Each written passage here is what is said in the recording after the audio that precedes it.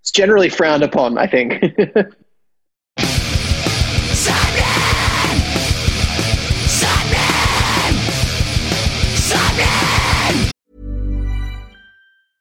Ryan Reynolds here from Mint Mobile. With the price of just about everything going up during inflation, we thought we'd bring our prices down. So to help us, we brought in a reverse auctioneer, which is apparently a thing. Mint Mobile Unlimited Premium Wireless. How to get 30, 30, bit to get 30, bit to get 20, 20, 20, bit to get 20, 20, bit to get 15, 15, 15, 15, just $15 a month? Sold! Give it a try at mintmobile.com/switch. $45 up front for 3 months plus taxes and fees. Promo rate for new customers for limited time. Unlimited more than 40 gigabytes per month. Slows full terms at mintmobile.com. Imagine the softest sheets you've ever felt. Now imagine them getting even softer over time. That's what you'll feel with Boll & Branch's organic cotton sheets. In a recent customer survey, 96% replied that Boll & Branch sheets get softer with every wash. Start getting your best night's sleep in these sheets that get softer and softer for years to come. Try their sheets with a 30-night guarantee. Plus, get 15% off your first order at bollandbranch.com. Code BUTTERY. Exclusions apply. See site for details. You're listening to Sapnin Podcast. Sapnin! You're listening to episode 114 of Sapnin Podcast with myself, Sean Smith, and my good friend Morgan Richards, who's known to about 6 other people as Mo Dick. Yes, I am Morgan Richards, and we're here to bring you degrees of separation from overthinking, motion sickness, and a tale of outer suburbia.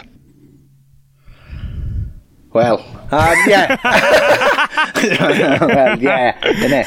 Yeah, this week's guest is Trenton Woodley from Australian rock outfit Hands Like Houses. Yes, another Australian guest. We love a bit of Aussie magic. Haven't had any in a while though, but literally a country that continues to produce some incredible music and artists we love in our scene, and Hands Like Houses are one of the front runners of those. Over the last decade, they've captured fan bases across the world, shifting from metalcore, pop punk to summer beachy influences. They're a band I've always checked in with and have wanted to get insights into behind the scenes for quite a while. So when we had the offer for Trent to come on, we snapped it up and had a brilliant laugh and conversation with him.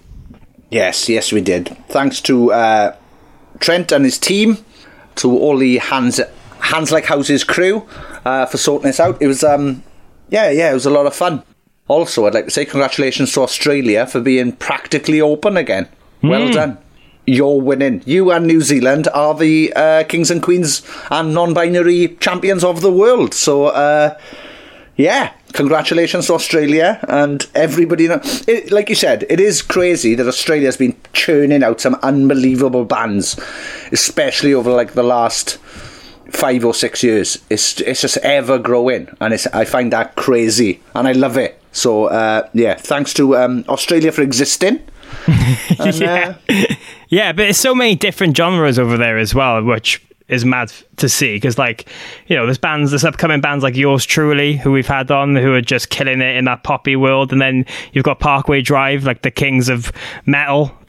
Basically, it's insane, but getting very jealous because they're all announcing shows over there now, and it looks like they're all going to happen, and it's just like they got their stuff ready to go. A band has announced a tour, and guess what? What? It's going to happen. Shut up. No way. Oh, what? It's mad. Who'd have thought, like, over a year ago, we'd be still having this conversation, being like, how mad is it that there's gigs happening? Yeah, I did see my friend Gareth from Pendulum and Knife Party did a gig the other day in New Zealand or Australia, so I have messaged him about coming on the show. So if anybody would like to hear about it, I just want him on to be like, hiya, Sapnin, you're our first guest who's done a gig in over a year. Jesus Christ, what's gigging like? What's it like being in a gig again? But yeah, if you'd like to hear from Gareth Pendulum, at Gareth Pendulum on Twitter, give him a shout, tap him up, because I think he's on about coming on, but I think the more people give him a nudge, the better. Yes, that's the same with everything. And just to say to our Australian listeners, we are all very jealous. So if you do go to gigs, let us know, send some photos and stuff. But Hands Like Houses put out a brilliant 5-track EP back in October of 2020. What was it called? Funny enough, it was called Hands Like Houses. I believe in the industry they call that a self-titled release, Sean. Oh, I thought it was called After the Band. I don't know. Sorry, yeah.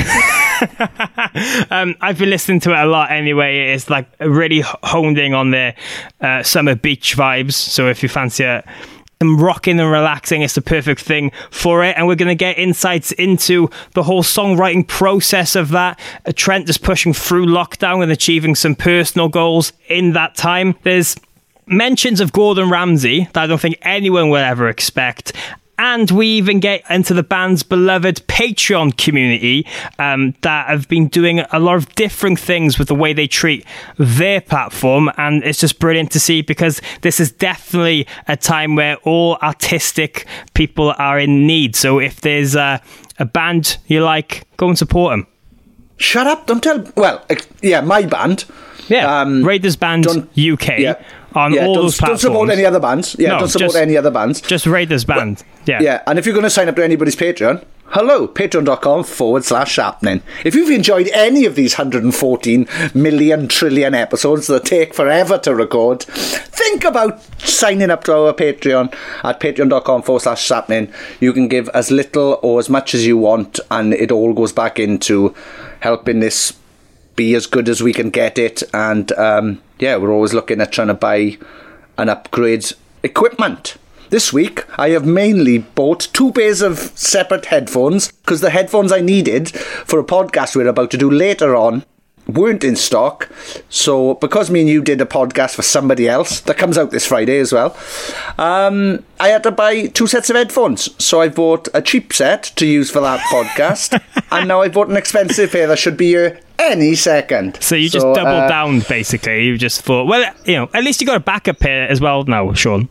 Well, that is the hope. So I'm going to try my best not to lose them. But yeah, like I said, if you've enjoyed any of the episodes, please think about helping out where you can. Patreon.com/sappening. And if you want to reach out to us on social media, suggest guests, suggest topics, pick our brains, get in touch with us on Twitter and Instagram at SappeningPod. That's at SAPPENINPOD. We had somebody tweet me earlier in the week saying, I think you should get Tony Hawk on. And crazily, I had a dream last night that I met Tony Hawk, right? But he was furious, because you know that thing where people keep like recognizing him but not recognizing him. Yeah, that's become quite an internet sensation lately. Yeah, it's literally a meme. Like, he's becoming a meme. And in my dream, I was with him, and I knew who he was, but he was furious because somebody had just come on and gone, "Oh, I know who you are. You're Jackass's dad." Oh, what? And I was like, well, I suppose in a way he kind of like, he made skating so popular that in a way I reckon Johnny Knoxville and Steve-O should be giving some money to Tony, to be honest. Probably. But yeah. But so yeah, in my dream he was Jackass's dad. So I'd love Tony Hawk on. That'd be a great. Imagine how many stories he's got about being misrecognised and stuff. Like, I just want to hear him coming from him. Yeah, he's got to do a kickflip live on the podcast though as well, just for the. Well, funny enough, I've seen him doing a 720 spin the other day that he hasn't been able to do for quite some time. Ooh. So congratulations. I know Tony Hawk listens every week. Oh, definitely, yeah. Congratulations on your 720 spin, brother. I know you did the 900 a couple of years ago, but 720 is unbelievable, considering I can't even stand on a skateboard. Yeah, I struggle as well, but obviously all your support means the world, so if you can sign up to the Patreon, it would be very much appreciated. We're literally a 2-person team. There's no other entity that's helped us with everything. It's literally myself and Sean and the Patreon group, which are lovely people, and we'd love you to be involved with that. Speaking of nice comments though that people can throw at us on social media at SappeningPod, this week it was my birthday. I had some lovely messages from my account, from the Sappening account, but someone commented something that kind of made me sad and questioned my appearance because you, Sean, posted a lovely a photo of me from Reading Festival 2019 where we did a lot of work for the podcast, and there's one comment on there that says I'm just a Lars Ulrich lookalike. Lars Ulrich, you mean? Him. What, the drummer from Metallica? Yeah. You look like Lars Ulrich. According to this one Instagram account, I look like the drummer from Metallica. Who tweeted that? Stevie Wonder? Thank you. That's reassured me. That's all I wanted to... Lars Ulrich? More like Lard Fredrickson and the Bastards, or Friedrichsen and the Bastards, or whatever his name is. I don't know. Yeah. How have they... Right, number one, who said it? Do you know who said it? No, I hadn't recognised their. I don't recognise their account, so it's not a. I like it. Oh, bit of shade there.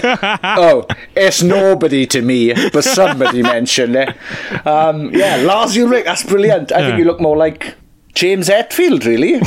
Well, out of the Metallica scale, yeah, I would be more James. On the Metallica scale, you look like Kirk Hammett. I don't know what that... Yeah. The hair, if you curled it hair, get it curly. Get it curly and dye it grey or black, whatever he is at the moment. I don't know. I thought that stumped me. I don't think I do, to be honest. I'd like his money. I'd like Lars's money. That's definitely a birthday ruiner. Yeah. I'm sorry about that. I'm sorry your birthday was ruined. Happy birthday again, though, for thank you. Earlier this week. Thanks. I would be devastated. Lars, I don't even know, like, where? What do you mean? I was so confused, but here we are. I think we should probably get on with it, because I'm so I'm looking at you now and I can't see Lars Ulrich, and it's all I can think about now is, why would somebody have said that? No idea. But while we all ponder this is the wonderful Trent from Hands Like Houses on episode 114 of Sapnin Podcast. Wow, how the fuck have we got this far? Anyway, Sapnin! Lars Ulrich, like, nothing fucking like him.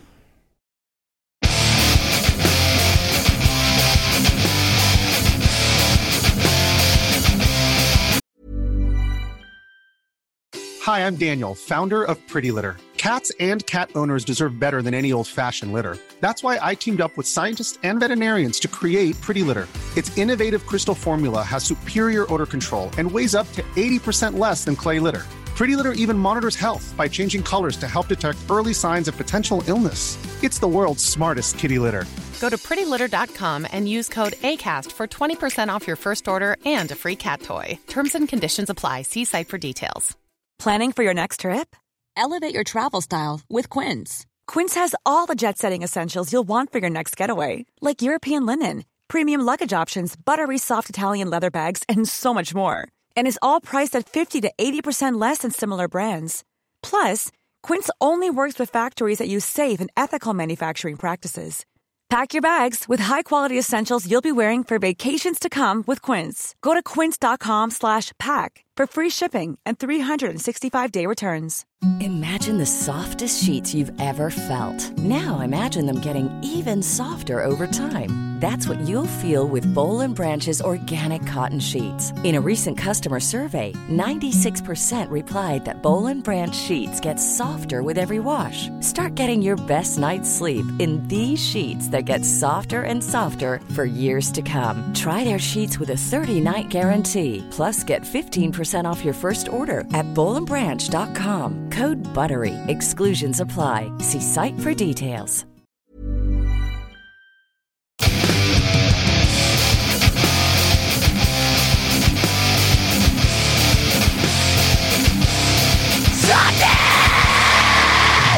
Sapnin! Not much. Oh, boo! He didn't yell Sapnin. I'm absolutely gutted. I did it. There we go. Oh, you did it! Yes! There we go. Right, let me cross off all the bad questions I was going to ask now that you've said it, because otherwise you're going to have a hell of a time. No, this week's guest is the fantastic Trent from Canberra's finest, Hands Like Houses. How are you? Very well. Very well. Good. I'm really going for the long form answers today. Sorry. Yeah. If you could answer everything with one word, that would be fantastic. How have you been keeping? Doing well, man. It's been obviously been a strange year for all the usual reasons, and for me, kind of it's been a bit of a chance to kind of pivot on a few things and figure a few things out with, I guess, the additional time. So it's been a strange one, but mostly things are okay. We're obviously being an island. It's kind of easier to lock down the country, so to speak. So, and we've got a few state borders closed and such. So I know this is probably all the obvious stuff, but being an island, been able to isolate from the rest of the world fairly successfully thus far, and I'm just kind of handling internal stuff. And whereabouts I live, I'm about 5 hours from the rest of the boys. So the guys are all from Canberra, just a couple of hours north of Sydney. I don't know how well you know Australia, but just outside a place called Newcastle. And we got a Newcastle here as well. Not the same one though. Oh no, that's not the same one. I was say your football team's a little bit better, and that's maybe saying, I don't know how much that is saying. I don't know. Yeah, I'm not sure. I reckon the Australian football team is probably better than Newcastle at the moment. But yeah. Well, wow, okay. But anyway, despite all of that, I mean, obviously, with not being able to tour and everything, things are being a bit different for you and the band. But how have you been staying out of that? Is it just being a really creative period behind the scenes? Have you taken up some new hobbies? What's been keeping you occupied? I was actually talking to my wife about that today. We're just visiting family at the moment. On the way down, I was just talking about it's been really interesting to kind of look back over the last 6 months and what I've been able to actually do with the time. Because, I mean, for us, with the way that Australian kind of coronavirus, basically the government program to kind of keep our economy turning, it's been a stimulus package involved with basically most businesses eligible over a certain point, in certain industries have been allowed to basically, it's been kind of given an indirect welfare benefit through the company. Does that make sense? So essentially, basically as a band, we were eligible for what's called JobKeeper, which is basically the government covers your wages bill up to a certain amount. And that's basically kind of made up for the loss of touring for the year. So it was kind of, for me, taking the chance to actually kind of, when everything first hit, I had literally just finished an internship in kind of UX design, which is actually like user experience. It's kind of doing a bit more like digital tech app design and website kind of planning and, that sort of stuff, which I was really enjoying and really excited about, but no junior positions. Obviously, as soon as coronavirus hit, all the disposable budget and all the junior positions kind of evaporated from that, even though we're using tech more. And it is all coming back, but I've kind of made the decision very much on the fly to pivot into we've got this EP that we're about to release. I'm going to put the next X amount of time, whether it's a few weeks, a couple of months, didn't really know at that point, into really kind of doing a full breakdown of what our band is, what it's been, what people identify with, how this EP fits into that, how we can actually put this EP out with the best, and really took some time to actually, I guess, pay a bit more attention when you're kind of going through the routine and the rhythm of you're on tour and then you're off tour and then you're writing a record and then you put out the record and then you're on tour and then you're off tour. It's I think you don't get to ask the bigger questions of why does this happen? So in a lot of ways, it's worked out to be a 6-month UX case study, which has been great. But hopefully that's what I'm hoping to put on the resume at the end of it. But it's been a really interesting chance to kind of because I know that I guess there's not the uncertainty, even just the regularity of a more regular paycheck as opposed to kind of the fluctuating stuff that we'd have normally between tours and such. Just to really kind of focus on, cool, this is what I got for this week, and then set out a game plan and talk about this. Okay, this week I'm going to work on this aspect of our website. Now I'm going to work on our Patreon for this, and then, work on some music. And, it's been a really interesting opportunity to actually really do some in-depth thinking. Nice. Well, I noticed earlier on your website, I went to the community bit, and like you've just mentioned, you've got a Patreon. We've got a Patreon for our podcast as well, and I don't know about you, but the community that we've made via ours is absolutely amazing. It's mind blowing. It's mind blowing. When we started it, we just thought, maybe if it helps with just helping cover petrol costs or whatever, we'd imagine 5 or 6 people might sign up, and we got 200 now, and they are the loveliest people on earth. Is that something that you found as well doing the Patreon? Absolutely. We have a bit of a different sort of structure with ours to the traditional Patreon method, which creates a lot of work for myself. Whoops, my bad. Anyway, but yeah, no, we may or may not come back to that. But yeah, the community of people that has kind of built around it. I mean, it's been amazing. We've had people, people coming out, people kind of engaging with songs that remind them of really traumatic relationships in the past, and actually have that kind of healing experience of like being able to actually listen to that song when we play it live now. And, just having those conversations about those sort of things and different struggles and, it's actually supporting each other. Like, it's become so self-perpetuating in that aspect. Like, sure, you keep putting things in there because that's the reason everyone's there, but it's like, it is just a community. That's the thing. It is a community that's freestanding now, which is really, really crazy. So yeah, glad to hear it's happening across the board. It's not just us. It completely blew our mind. Like we didn't, like I said, like we didn't expect anything. And we've got people like started dating each other. Oh, it's all big happening in there. Yeah, we've recently had a sapling baby. Well, we haven't. That sounds like me and Morgan. No, we haven't had anything. I'd just like to state for the record, me and Morgan have not been inseminating anybody involved in the Patreon. So, don't sign up to the Patreon if you're expecting Morgan or myself to give you a baby. That's a weird one. What are some of the perks and tiers and stuff you do, or is it just like one fee all in? Both and neither. We have a bit of a non-traditional structure, which is what I mentioned with the headaches earlier. For me, one reason we took a while to start doing this sort of thing, we've always seen the value of having like a community-based, like a subscription-based community, because it helps kind of iron out some of those fluctuations in band life. But I think for us, there was always this like barrier of, I guess, an ethical standpoint. I think for us, like looking at, especially when it first started with like the Kickstarter model, where it's basically you pay X amount, you get this, you pay X amount, so Y amount, you get this, you pay Z amount, you get X, Y, Z, you know what I mean? Like all these different things. And for us, it was just always attaching arbitrary prices to things like, meet and greets and regular Skype sessions with the band to just chat or things like that. You know what I mean? Like putting arbitrary values on things that just really weren't, for us, it's like that it was just hard to justify from a personal ethical standpoint. And that was our decision. It's not holding against anyone else that has created that value proposition, is comfortable with that, no problem. But for us, the kind of the solution for that was kind of through an idea that kind of I worked out with some friends kind of separate to the band, but ended up kind of bringing back to the boys and saying, well, what do you think about trying to structure it like this? And so it's more about like how long you signed up over time. So it's essentially that what really counts for us is that we have statuses. So it's like, there's a few variations, but it's more about like how long you stay signed up than like how much you actually pay. And I mean, it does count. Eventually it does come to like a dollar value where it's like, it does add up over time to a certain amount, and then you go over a threshold. But it's like, we still provide perks at all levels, and it's not so whether you've just signed up or you've been around for a year, like you still get access to a lot of the same stuff. So for us, it's more about like longevity and rewarding loyalty rather than just like, chime in, chime out type sort of thing. And I think that makes it more transactional. It makes it really hard to kind of maintain balance. And I've seen so many bands kind of start up with all the best of intentions and this crazy long list of things they're going to do.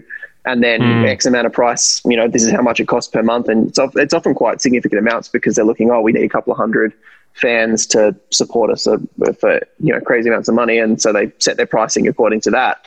And that always, I feel like that often ends in disappointment. So for us, it was about kind of creating a very simple value proposition from day one and kind of, under promise and over deliver in that sort of sense. So we've done things like, we've sent out stems for songs. We've done like kind of, game nights. We've done Zoom AMAs. It's been a minute since we've actually done a couple of those sort of things. We're mostly doing kind of early access and the stems and stuff like that over the last couple of months, just with obviously coronavirus. There are some limits there. Long term, we wanted to have like basically free access to like, do like a VIP hang pre-show or like, sound check, things like that. That was some of the initial idea when we first started talking about it. But obviously that's kind of off the cards now, but you know what I mean? So theoretically someone that's paid $2 a month, which not much at all. And that's kind of the base sort of level. And, you can have access to stuff within 6 months of paying that, you know what I mean? It's $12. Great. Yeah. Nice. Yeah. Nice. That's cool. Yeah. Some good ideas there. I think we might nick some of them. Yeah. You got me. You got my email. Always happy to have a chat. But going back to that kind of case study mentality and being able to reflect on Hands Like Houses now in this weird time, has it been quite interesting thinking back on how far the band's come over the last decade and beyond, and how many tours, places you've visited, the things you've been able to achieve? For sure. It's been odd to it is such a weird thing to think about. It's pretty much 11 years now that we've been doing this, and that's since I joined the band, and I was the last one to join. Some of the guys had a couple of years before that in other acts together, various other bands and stuff. So it's it's just such an odd amount of time to think about. And even just looking at kind of thinking about our influence shifts and the internal, if I say politics, it sounds like it's a big contrived argumentative type thing, and that's just probably because of the politics we're used to. But I just mean the way that we relate to each other as people and kind of the different roles that we each play at different times. So it's been really interesting kind of looking at that retrospectively and how that was reflected in a creative thing. But for me, the biggest thing was just we actually put out just a few Instagram and Facebook stories and Twitter posts just saying, send us a video back to say what it is about Hands Like Houses that actually resonates for you. Why does this matter to you more than another band that's just on the radio? And just had some amazing, literally hundreds upon hundreds of video answers or text answers or little audio clips, just depending on what people felt like at the time. Some people I really wanted to send something, but I feel really self-conscious. I'm like, let's go for it. Just then send it, send it as a text. And they've written this 3-paragraph long thing about how some life circumstance. So different things like that. And the feedback out of that was really good because we've had such a mix. We've seen kind of social media go from nothing to everything and then kind of into this weird in between that we have now. And in the course of our career, and I mean, it's been such an odd shift, but yeah, just kind of being able to kind of go beyond that, love-hate relationship with social media to actually see the people on the other end of it for to kind of get back to looking at that and having those conversations. It really helped me kind of get perspective on what we do. And so much of what we do is storytelling through music. It's taking a photograph of a moment in time for us. And we got to own that.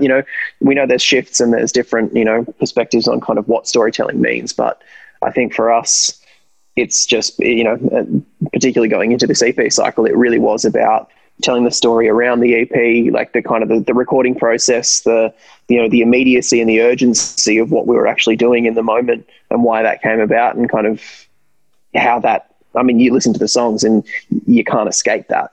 I can't escape that listening to the songs of just what that circumstance was. So it's just, kind of really getting that kind of bird's eye view of the story of Hands Like Houses and trying to kind of use that to shape what we're doing. Yeah. Nice. Yeah, you mentioned how your inspirations have changed. Can you talk to us a little bit about what started you, what bands inspired you to start, and then how they've changed now? How they've shifted? For sure. I mean, we've always had very different music tastes between the five of us. I think that's kind of why we ended up with such an eclectic sound to start with, and such an a very intensely eclectic sound, and maybe to our detriment, depending on who you ask. But I think, for us, I guess the common kind of early influences were bands like The Receiving End of Sirens and Thrice and Circus Survive and some of that sort of stuff from that kind of era. The Sound of Animals Fighting was a big one for me, just the kind of the art, art style of that early on. And I think, those are, there's some pretty chaotic stuff, especially around that sort of time period for a lot of those bands. So I think, that was kind of the unifying things. There were some common bands that we all had stuff that we enjoyed about. But I mean, yeah, like I said, we've always had very, very different tastes. And as we've gotten older, that's kind of they've gotten more and more spread apart. But I've really gotten to kind of, I guess, better appreciate and understand this idea of a phantom center, in the sense that it is there's this kind of midpoint that's the average of the five of us.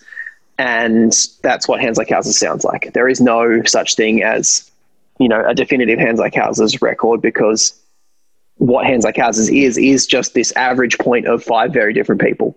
And as we all move different directions, if you imagine there's rubber bands type between all of us, then you're going to get this almost like a Venn diagram in the middle, looking down of this space in the middle that, we might all be moving very all different directions, but so that, and it, whether one person's having relationship troubles or and their time and investment in the band changes as a result of that, which is fine. Someone might have a job opportunity that kind of means that they're less involved, and so that means the creative influences kind of shift more towards the other band members to average that out. Okay. And things like that. So I think, and we go through ebbs and flows and cycles, and prior, like, kind of, I think between Anon and now, I went through a phase where I just wanted to turn up, and like, I love playing shows, but I just didn't have the drive to really do even the music side of things. Like, it was hard to be proactive because I just had other things going on, and we're still kind of figure out what the future looked like for us, and we still don't know, but we've all been through those ebbs and flows, and so that Phantom Center moves around with that. Yeah. Yeah, well, that's quite interesting to hear, because one of the things I wanted to talk about is obviously there's been such an evolution within Hands Like Houses since you started over a decade ago. As you said, there's so many different influences. You've changed up your sound quite a few times and experimented more with different vibes and instrumentation. But how has the songwriting really changed in that time? Is there anything that really comes to mind, that how you've seen those changes just constantly evolve? You got me. I think our process is kind of the same. Yeah, there's a couple of different ways I could kind of look at it. I think a lot of we focus more on songwriting than writing parts, if that makes, like, we've gone to writing songs more than writing parts. I think when we first started off, everyone kind of just brought these parts, and then we kind of literally threw them in a blender. Like, that's to be honest, I think that's the story of the majority of most bands starting. I think is like, oh, I've got this bit, and they're like, oh, that's a real cool bit. Is it the same key as this bit?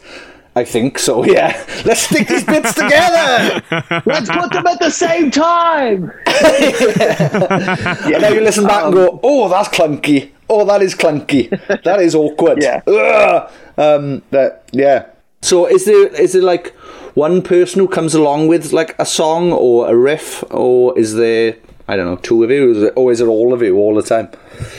Of more recent times, I think kind of, I guess the primary sort of songwriters have been kind of me and Alex, but everyone still brings their flavor and vibe in different ways. And I mean, we had less time to kind of do that kind of back and forth with this EP than we probably would have liked.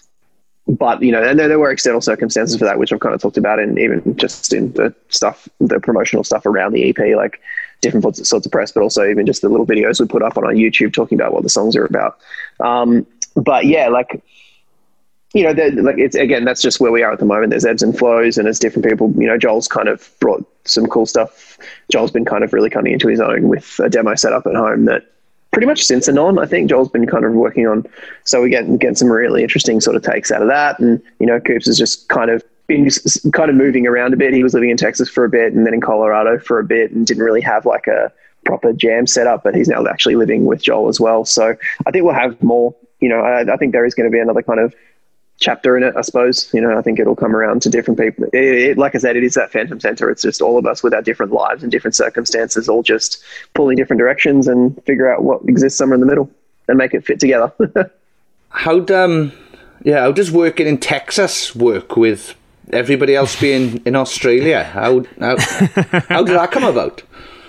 Well, basically Coops met his now wife and was kind of just living over there for a bit. And he was supposed to be back a lot earlier than he was. Basically, they were kind of sorting out some visa stuff for her coming back here. And then coronavirus hit, and that slowed everything down. And it was always kind of like, it took 2 weeks for them to reply to any email, even though if that email was to say, oh, you missed this thing because we didn't send you the right form or something like that. So it took us, I think Coops only got here it was about 3 weeks before we did the Live in Your Lounge stream recently. So it was like early August that he finally came over when he was supposed to be here in March. So for that time we had a couple of shows, and even while he was in the States, we've done a couple of gigs and festivals where we've had either a friend come in and play, or we had previous takes of Coops recorded from last tours or sets for a good number of songs. And so we just kind of played Coops, but just from last time. Nice. through a laptop. So, it's not ideal, but that's the way we live in. And if it's possible, like, you don't rely on it, but it's good to have as a backup plan. Yeah.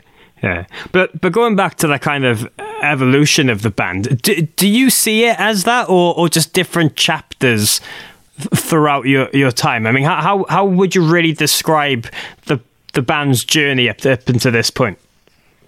For me, the kind of visualization I have is like a train that, it stops off at different stations, but I don't think it's necessarily chapters per se. It's like a continuous journey. So some people get on at different points, people get off at different points.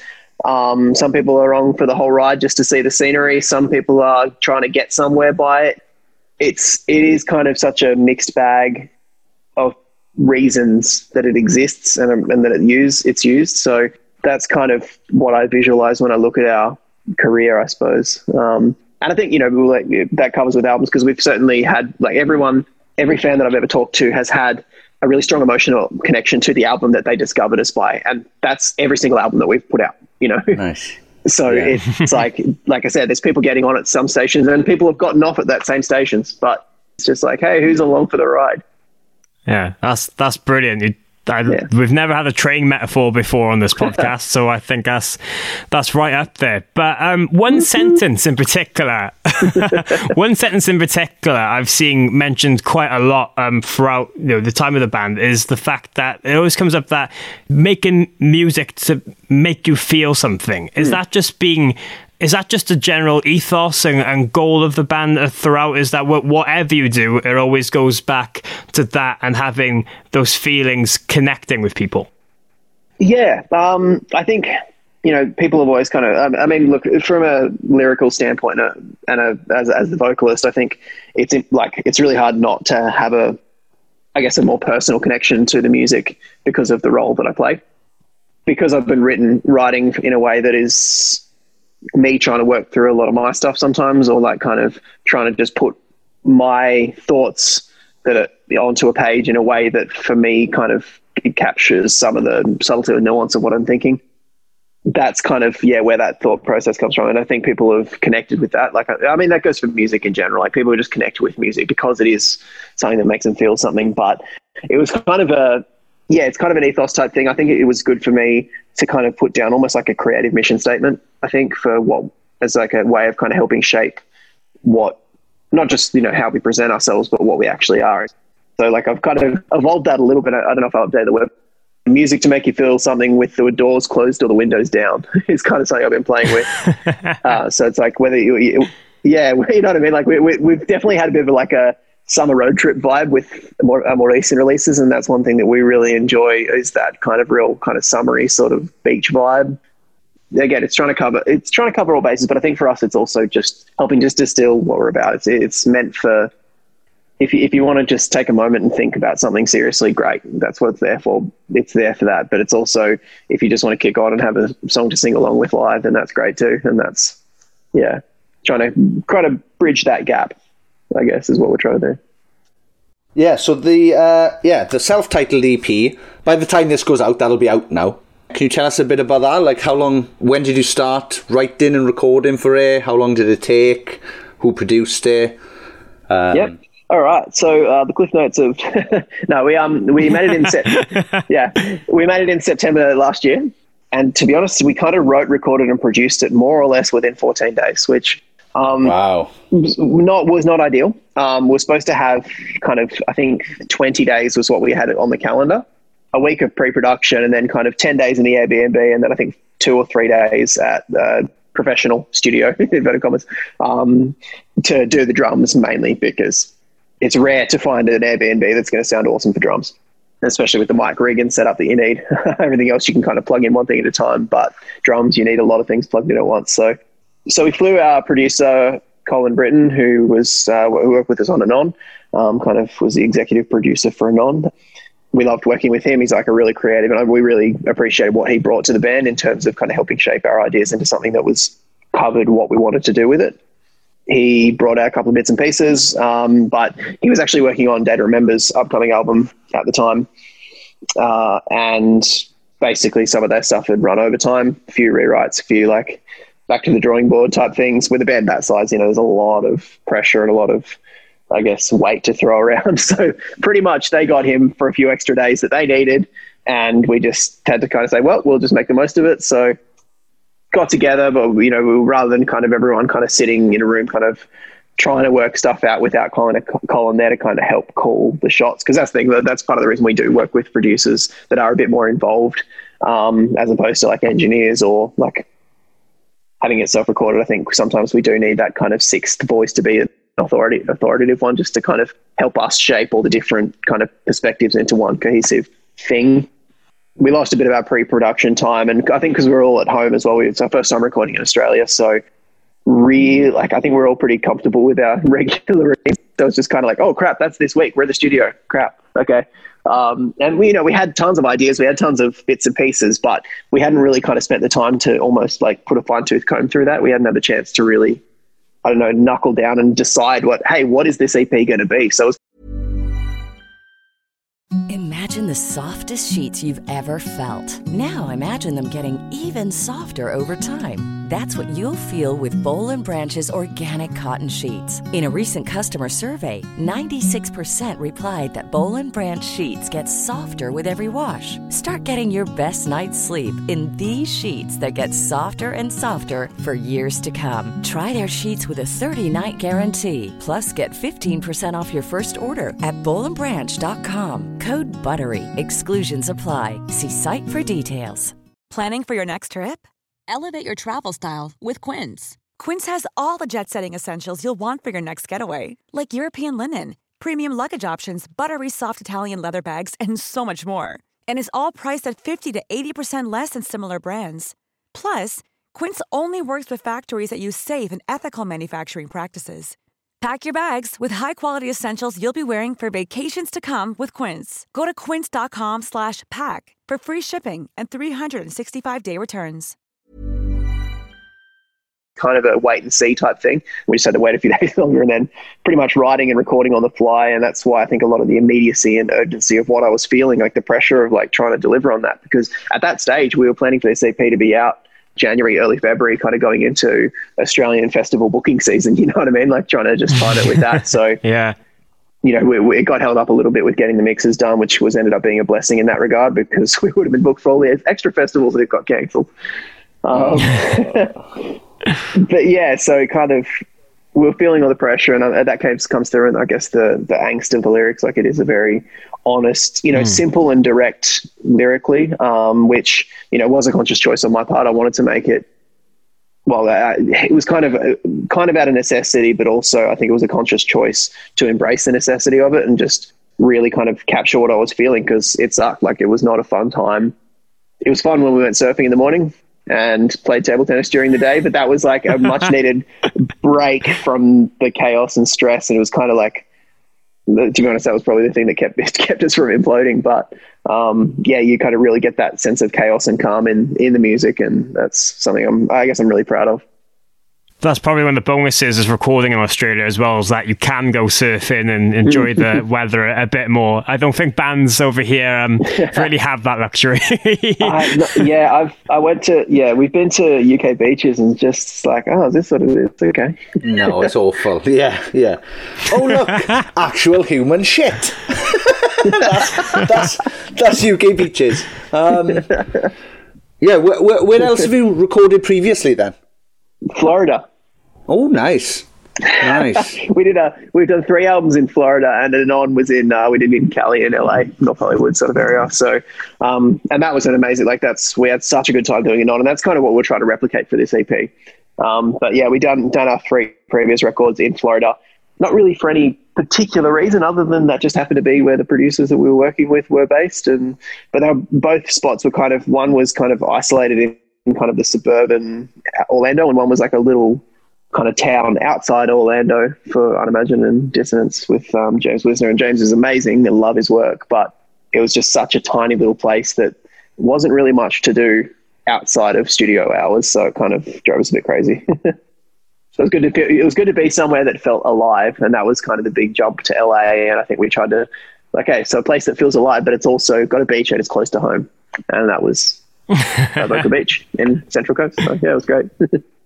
But speaking of songwriting and everything, I've heard quite a bit about this tent that you normally put out in your back garden to write some stuff with? I'm not sure what this is all about. I mean, fill us in. Well, in my backyard, I live in a small property, 11 acres. Small property, 11 acres. Jesus, I haven't got half an acre. Small property. Oh, Jesus. Well, my neighbour's place is 120, so. Oh, well, yeah. Wow. My small place in the Australian outback. Jesus Christ. Sorry. Yeah. Compared to real estate. Fair enough. Basically, yeah, in my backyard, I've got a little music studio set up in a shipping container, but it's a really good focus space for kind of doing mixing work, doing some writing. When you've got 2 or 3 people, it's perfect. When you've got more than that, it's tight and it gets sweaty and gross, and I don't like it. So basically the tent was our studio B for writing and on. And it kind of, the tent got brought back because a couple of, our favorite songs from and on kind of were born in that tent. So they brought it up. But because we had that compressed time, I think we had it set up for a day and then packed it up the next morning. So didn't quite get the same, magic out of it this time, but I'm sure it will happen again. Okay, but when you say tent, I mean it's not like a little pop-up 2-man pop-up tent, is it? Like if you've got acres, I'm guessing it's a little bit bigger. I mean it wasn't huge. It was probably like 2.4 by 2.4. Like normal kind of. I don't know. This wasn't large. Yeah, I like the way you're like, oh no, listen now everyone, listen, I don't live in a massive here, it's not that massive, everyone, it's not that massive. Yeah, this might be our first podcast where our guest is trying to dispel stuff that we're trying to start. He owns all of Australia. I don't. It's a fucking 2x4 tent. Not that big, guy. Yeah, on us now, please. This is our first tent chat. I know that as well. There's a couple of firsts on this podcast. Yeah. We've had tents. What else do we have earlier? Trains. That was a good one. Yeah, nice. Yeah, I don't know where to go. But if we're gonna derail the conversation, get it? Train pun, derail. Jesus Christ. I gotta go anyway. Ta boys. Oh, Trent, thanks for doing this. I've got to go. That was an awful pun. See you later, guys. No. Go on. I was gonna say I'm a massive sports fan outside of this podcast and stuff. I've noticed a lot of Hands Like Houses materials being used for a lot of sports lately. You had a track with WWE a couple of years ago. Yep. Lately with AFL and Aussie Rules, you've been doing this whole kind of musical campaign with videos and all that for their new season. How do things like that come about? Does it just come on someone's desk and sort out that way? Do you get a call from Triple H offering you a fight or what goes on there? Big Paul on the phone. Yeah. And secondly, I mean, is it quite cool to see that your music is being able to translate now to a completely different audience and just go with some of your favorite sports? Yeah. Honestly, I think it was just a combination of the team that we have behind us. Our manager, Dennis, is amazing. He's just such an interesting guy, and he kind of seems to just know so many rad people in rad places, or at least within 1 or 2 degrees of people making these sort of decisions. But that doesn't guarantee anything, because it's like they say it's all about who you know, but that's not necessarily true. You got to have the right thing for it at the time. And so between him and our label team at UNFD and their upstream connections through kind of Sony ATV Music in Australia, kind of just put it through to a couple. It really was just putting the feelers out. Like we wrote these songs to stand on their own. We knew that there was, I guess, the potential for that. So they were putting feelers out, like, hey, these things are coming up. Where would this song sit? What do you think of the song? And it just came across the right desk at the right time. And the people making these decisions are just people. So you just got to, try and find the people that like your music, your style of music. As far as like the clout factor, I think for us, it's a pretty cool, like warm, fuzzy feeling because to kind of give a bit of context for it, we've got the 2 football codes in Australia. The 2 main ones are the AFL and the NRL. So Australian rules, which is like Irish Gaelic football in the very distant past, and then rugby league, which you guys have over there. So yeah, it's kind of those 2 are like the main. That accounts for, I would say, the majority of TV coverage of sports here in Australia. I grew up as a diehard rugby league fan, particularly the Brisbane Broncos. We grew up in Canberra, which is pretty much a one-team city, which is the Canberra Raiders. We have had moderate success in a few other sports at different times, but Canberra Raiders have been kind of one of the, I guess, the mainstays of ACT sport. Like, sports is just a big part of Australian life. Like, it's you grow up playing it, watching it, surrounded by it. So to be kind of a flagship sort of for the final series of both major codes at the same time, which has never happened before, asterisk, whatever. I don't care. It's still sick. But yeah, just kind of having those both at the same time is just, it's the sort of thing where I've got people, people I went to high school with, shooting me messages saying, hey man, just saw you on the footy. That's amazing. And just little things like that. It makes it feel like it counts. You know what I mean? Even though, we've done so many crazy big things over the years, there's things like that where it just kind of touches on something, I guess, broader in a cultural sense. It's definitely feels very cool. Well, yeah, you mentioned then doing some big things. Have you got a moment where you realised you were like, oh, we're actually a fucking proper professional band? This is insane. Because, I remember, when I was doing it, for years, I was like, I can't get over I'm doing this. And then all of a sudden, I was like, oh, look, this fucking Kerry King from Slayer. How am I allowed near him? Was there a moment where you were like, Jesus Christ, how are we allowed to do this? There's two moments for me, for different reasons. One of them was playing Rock on the Range Festival, which has become Sonic Temple of more recent years, in Columbus, Ohio. We'd gone out and kind of done our stage setup, and there was probably a good amount of people out there. We're talking, maybe a couple of thousand, 1,500 people, give or take, kind of all out the front of the stage as we were setting up. And, it was cool. It was what we expected. It was pretty early in the day. And we kind of finished our sound check, the line check, and we walked off to the behind the stage. And it's all, you got your big kind of stage curtains and everything. And we were back there having a chat to our team that had come out to see it, and we're all pretty stoked. And then we walk out there, and little did we know, in that kind of 3 or 4 minutes since we'd walked off stage, whatever band was playing on the main stage inside finished, and the entirety of the stadium just poured out. And we ended up playing to probably 10,000 people. And it was just this moment of oh shit, that's a lot of people. And it's well, I could get really nervous about this and screw it up, or I could just not make a dick of myself in front of all these people and just go for it. So it was kind of, it was a big moment that kind of felt like a real kind of sense of oh shit, I better prove I can actually do this.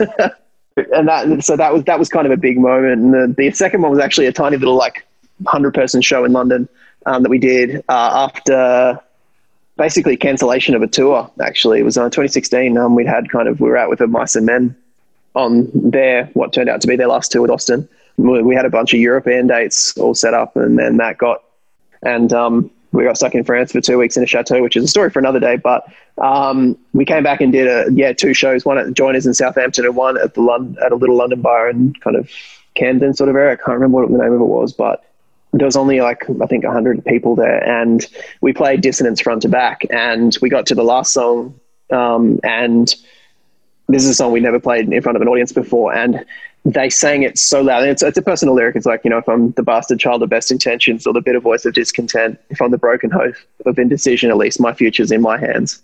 That for me was always a really personal lyric, but we never played in front of people. I wasn't expecting much. It's the end of the album. No one ever gets that far these days. The crowd just sang it so loudly and passionately. I couldn't finish the song. I was in tears, kind of kneeling on the stage, just put the mic out because I couldn't sing it. And that for me was almost a more significant moment than that giant crowd. But yeah, that's kind of both sides of the same answer. That's awesome. Thank you for those. Those were two beautiful, beautiful answers. Yeah, have you kind of met any of your heroes or spent time with them while being in a band? Have you been shocked by how anyone is, whether they're nice or they're dicks? Because all of the above, yes. Yeah, I was going to say, because I had some run-ins, but yeah, there wasn't that many. What I found was it seemed to be the smaller bands tend to be the bigger dickhead, whereas when you get to the really big bands, then for the most part, because they've been doing it for so long, they're just normal people. But yeah, have you had any inklings with or? It was a very early influence of mine, but Craig Owens from Chiodos was probably the one that springs to mind from that So when I first joined this band, like I sweated them so hard. I had the tiniest T-shirt I could possibly fit in that was a Chiodos shirt. It was 2008. It was a grim time for everybody. But no, that was the best time for me. That was the peak of my thing. Great. Carry on. No, but I went to Soundwave Festival in 2008, I think it was. But I went and saw them there, and it was a disgustingly hot day. No one was in a good mood anywhere, but I was losing my shit that, you know, went to the signing that they had, that Chiodos had there. And I kind of met Craig in that context and had this kind of, you know, the typical kind of embarrassing, overexcited fan moment. Yeah, I'm sure everyone has at some point, but kind of, I don't know if it was a sense of kind of like the way that he responded or the way that I knew I'd spoken. Like I probably just put him absolutely on the spot with who knows what I said. I can't even remember, but it was embarrassing and it really changed the way I felt about the band, which sucks because like I sweated that band so hard.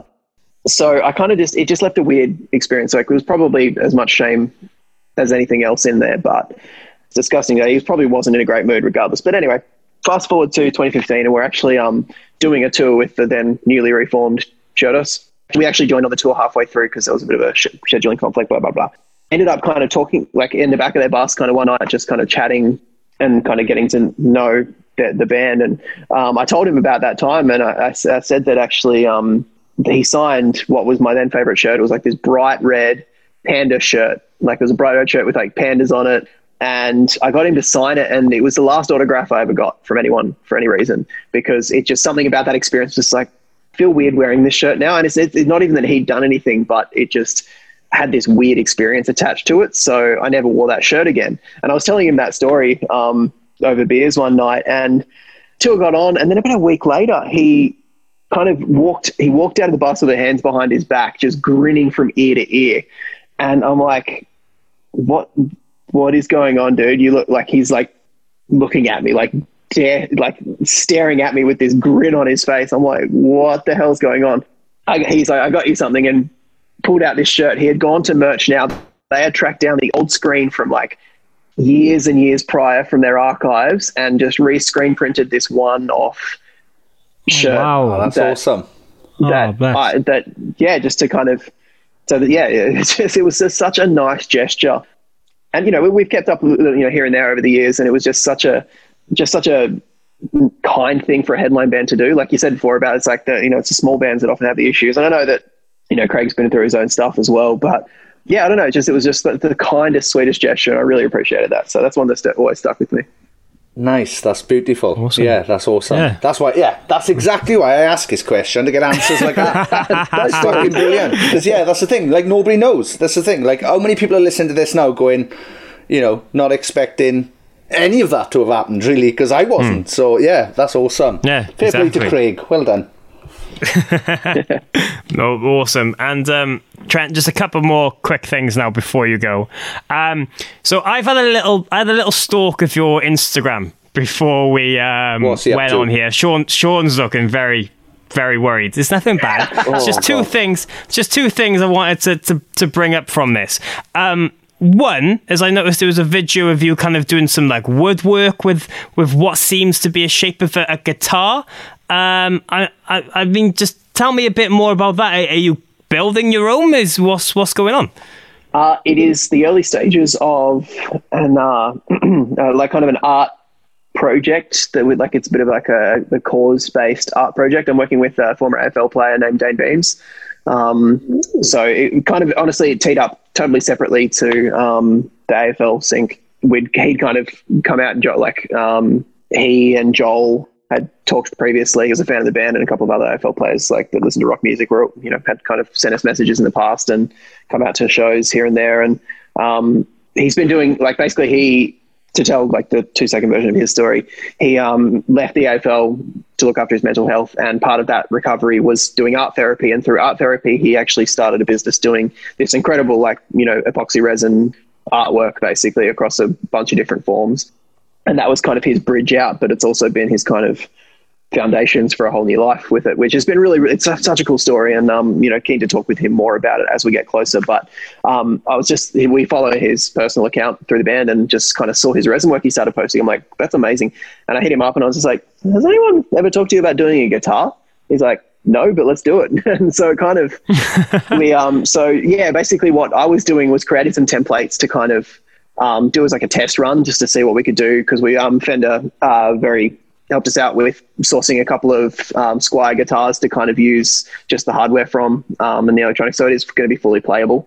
Basically just replacing the bodies with this, resin art that kind of draws from he's done this really beautiful like beach style resin stuff for a few things. So we're looking at a few cool ways we can kind of bring in the Evoca Beach, recording session because the house that we recorded the EP in was overlooking the beach. And there was this kind of, like I said before, the chaos and the calm. I wanted to have like two guitars together that had like, so we'll be talking more about this kind of in our like through our socials and kind of telling that story once the guitars are ready. If they work out, we're still kind of in the experiment phase, but that's the plan.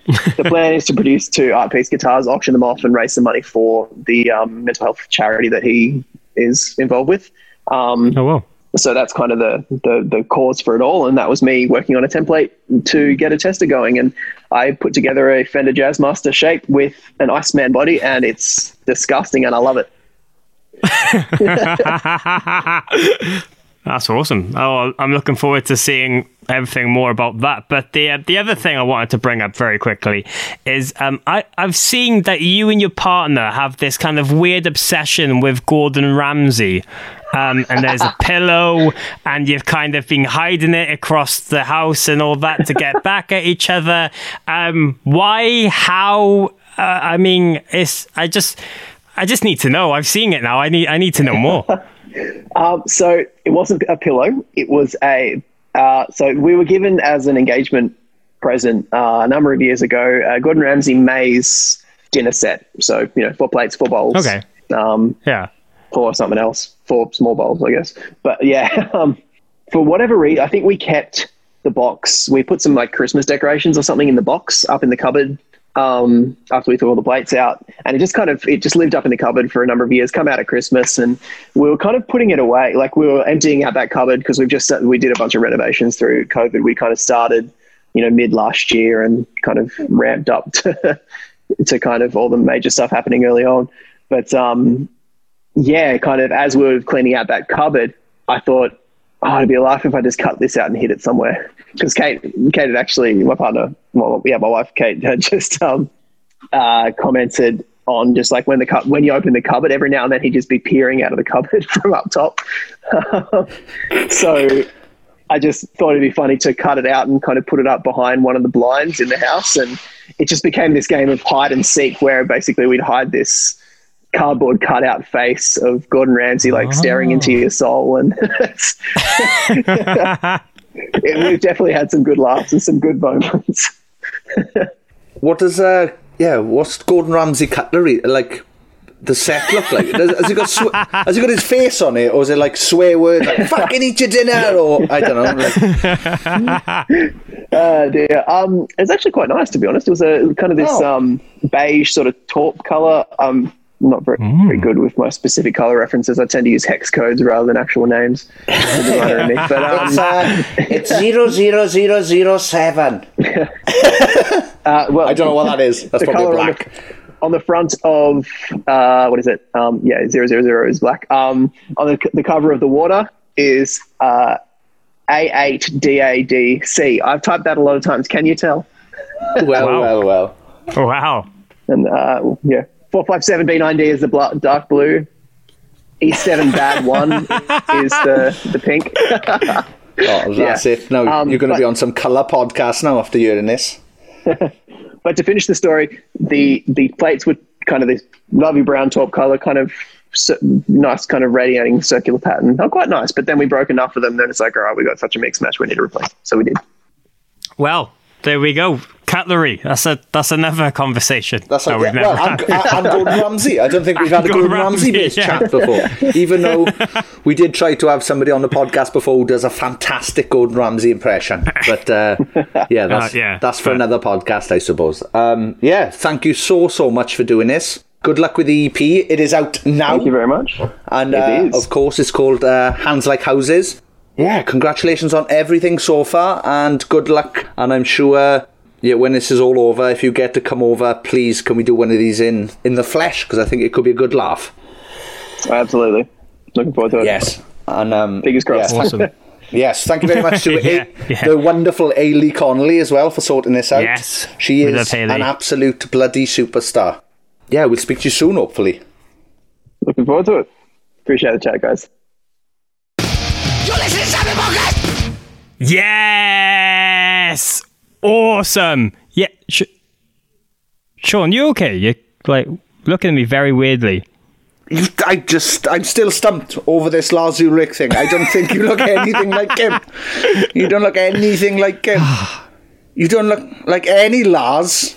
I don't think there's a Lars in the world that looks like you. I'm going to put that out. Hey, guys, here's your competition for the week. Who can find anybody called Lars who looks like Morgan, right? Get in touch with us at Sapling Pod on Instagram and Twitter. Find us on our personal Facebooks if you want, and send me photos of people called Lars who look like Morgan, because I will gladly put them up everywhere. But yeah, anyway, thank you very much to Trenton Woodley for his time, for the lovely, lovely chat. All round being a top chap. It was a good time. Yeah, it was brilliant. And as I said, it's a band I've always wanted to get a little bit more of an insight into, and I've been great that we finally got to do that on the podcast. The new EP, Hands Like Houses, is sounding huge. I'm very excited to see what happens next and what they come up with.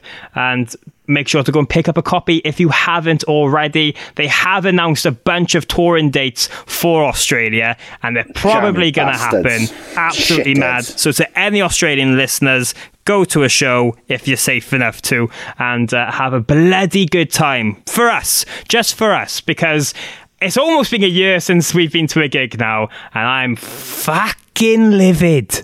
Yeah, me too. Hey, if you live in Australia and New Zealand, right, and you don't go to a gig, and now you fucking can, hey, I hate you. I really, really hate you. Because you should be... If I was in Australia or New Zealand now, I would literally be outside running constantly from party to gig to event. I'd be going to all genres. I'd be going to ska gigs. I'd be going to drum and bass gigs. I'd be going to everything. I would literally be going to all genres just to be like, I can't believe we're allowed near people again. But no, we're stuck in the UK where we've just had over 100,000 deaths, and apparently there's absolutely nobody to blame for it. Especially, apparently, we can't blame the government, which as we all should know, it's completely their fault. But sorry about that, but that's all right. Hey, we've got to have a rant, Sean. Get out, yeah. I have to, Mug. These times, this is my platform. This is my podcast. I'll rant when I want. Yeah, if you live in Australia, New Zealand, you jammy bastards. I love it. And that's why, isn't it mad, right? When you think about it, we did like a year of podcasts before any of this shit happened, right? And how many times I mentioned how much I loved Australia, it kind of became a bit of a jokey meme. It did, yeah. It came out. Sean's going to mention he loves Australia. Yeah, I wonder why. Because it turns out they fucking got gigs and that. Remember gigs? The good old days. But yeah, thanks again to Trent. I thought the story about Craig Owens was insane, topsy-turvy, didn't know where it was going. And Chiodas are a band you know quite well. Sure, am I right in saying the Blackout took them out as support on the UK tour a few years back? No, you're wrong. You're bang wrong. We did try, but they didn't come over. We did try. We had them on. We were meant to take them out on one of our final tours, I think, but they backed out at the last second. And funnily enough, you mentioned them, and I know it's to go with the story this week, but somebody literally tagged me on Facebook, or she didn't tag me, she sent me a screenshot of some sort of group where somebody said, does anyone remember the Blackout? For anybody who doesn't know, that's my former band. My friend had sex with the singer, right? And he shouted out, woo, right? And then, so this girl sent me this going, was this you? And I was like, hey, that's not me. And I definitely don't think it was Gavin either, right? So can you please tell your friend to, maybe check the facts or whatever. She then got back to me and said apparently it was one of the singers at the time from Chiodos. So, yeah, it wasn't me Ric Flairing myself while having sex. I was going to say, I mean, yeah. I know you like to say woo on a song from time to time and make like those kind of noises, but... Not during sex. Yeah, it's mainly crying. It's mainly crying I do during sex. Yeah. I'm sorry. It's probably so awful. I'm sorry about that stuff. All that weird stuff on the end of. Anyway, so that's some news. Okay. Probably shouldn't have said all that. But I've had 3 coffees, so that's there now. Well, that's out there for the world now. If Craig wants to come on and have a chat about... Whoa. I didn't say it was Craig. No, I didn't say it was Craig. No, I didn't say you did. I just said if he wants to come on and have a chat about things, he can. Oh, well, yeah, we're always up for that, but, yeah. This is taking a very weird turn, Sean. I know, and I'd just like to say... if you take anything away from this, is that I have not or will not ever woo during intercourse. That's good to know, and I'm glad you've cleared that up. Look, the burning question on everybody's lips is, what noise does Sean make while making love to people? And sadly, it's not woo. Sorry, I'm sorry to disappoint. I don't know if I should share this story, but that's reminded me of one of my friends from university. Here we go. Once, should I share that? I've started now. Basically, I won't go into context, but you know the film Shrek? Yeah. There's Is the actor in that? My friend, he plays Shrek. No, carry on, yeah. There's a character called Quasimodo. I know, yeah, Quasimodo's not from Shrek. Quasimodo's from... mythical beast existing. The Hunchback. It's not Quasimodo then. What's the other one? What's the guy from Shrek with the big head? I don't fucking Lord know. Farquaad. Him. Farquaad. Right. Yeah, him. Sorry. 20 diehard Shrek fans there have offended. Basically, he got dared once while going out with his girlfriend at the time, that when they finished the intercourse, that he would shout at her, Lord Farquaad. And it didn't go down too well. Lord Farquaad?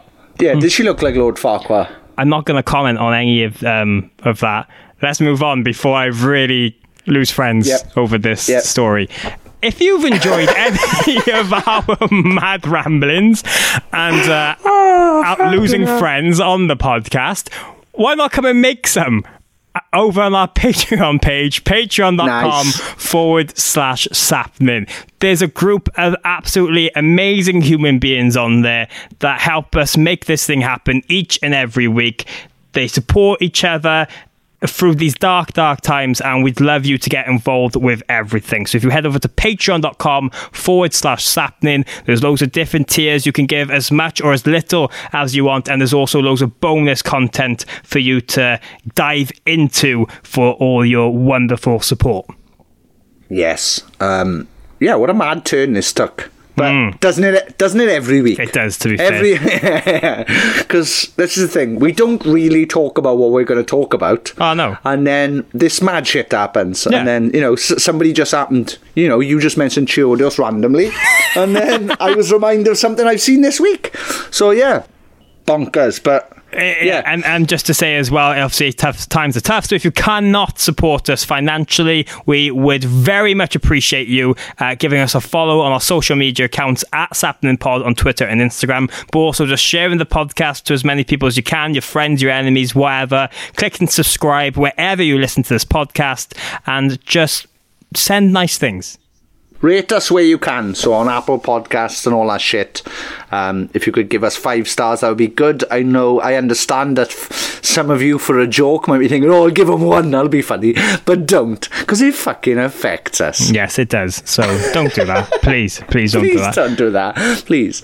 But anyway, let's leave this on a positive note, because if you head to the description of this episode, which I'm sure everybody reads, because it takes me a while to write it, there's loads of names in there that we thank from our Patreon. They're absolutely wonderful humans, each and every single person involved in the community. But Sean is going to read out the top tiers, the elite members of our Sapling Podcast Patreon. They've probably changed their names to some funny stuff to have a laugh, and we're about to see what they've decided to gang up on us with this week.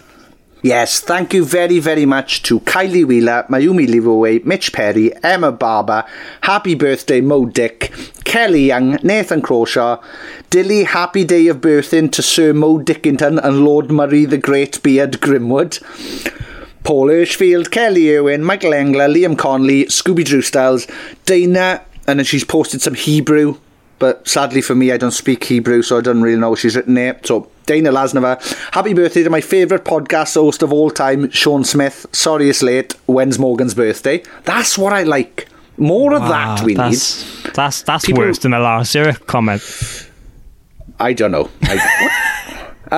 Yeah, thank you very much to Kat Besant, Amadine Urbano, Loz, Tony Michael, Tom Owen, The Real Slim Shani. Thank you very much for coming back. Samuel are going to die on Halloween Griffiths. Thank you very much for joining again. Amy Campion, Johnny Phillips, happy anniversary of sliding out of your mum, Morgs. Bert, Simon Amos, Ollie, happy birthday to the Queen of Mean Girls, Mo Dick Richards, Avesbury, Kate Stevenson, Jenny Sexy Boy Monster, Emily Senegals, Danny Eaton, Martina McManus, Lucy Deards, Erin Howard, Becky Andy, John and Emma, Jelly Beans, Anti-Disestablishmentarianism, Shaba, Obla D, Obla Da, Nibbles, Heebie Jeebies. Marcy Jacobson, Brian Pinker, Jenny Robertson, Louis Cook, Kevin Clark, Caroline Robson, Craig, happy birthday Morgan Harris, Kelly Cannon, Sandra Kuacek, Livy Cropper, Tallulah Grant, James McNaught, Kelly, make damn sure you have a great birthday Morgan and have a slow dance on the inside, Mallory, Stuart McNaught, Sharif Awadali, Lydia Henderson, Julia, as you asked me to prove myself, I said I'd never ever tell a lie. As you asked me to bare my soul, I said I'd never ever tell. I see what that is. That's the lyrics to a song called You by The Blackout, I think, that she posted about asking was there a live version of it. Luckily for everybody's ears and people who are pitch perfect, there isn't a version of it available, and there never will be. Thank you very much to Morgan. Have a day, mate. Jacob Turner. Just have a day. Just have 24 hours. Okay, cool. Yep. TJ, who's Morgan Richards and why are we saying happy birthday to him? Ambler Shattuck. My man.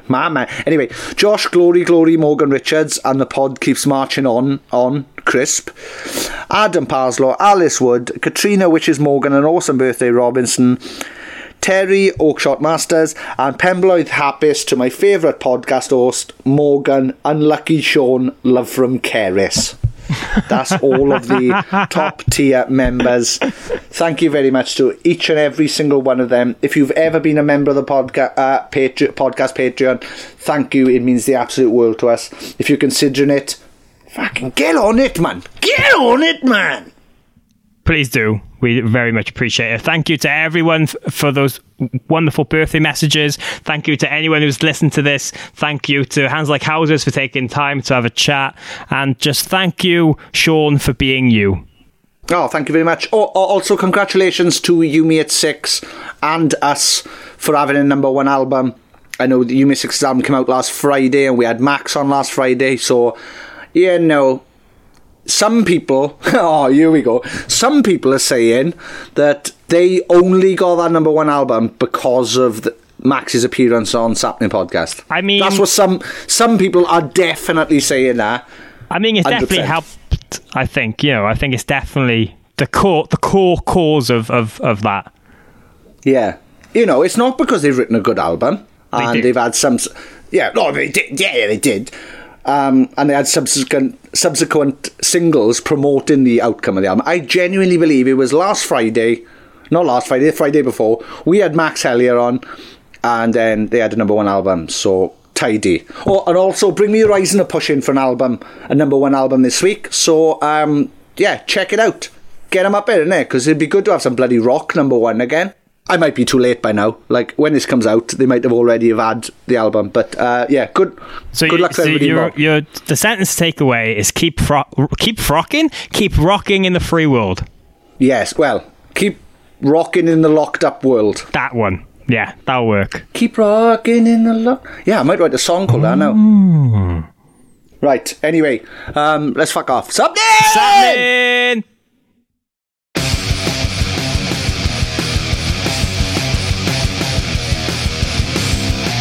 You're listening to Sappening Podcast with Sean Smith and Morgan Richards. Thank you very much for downloading this podcast or streaming it, or I don't know what else you do with podcasts.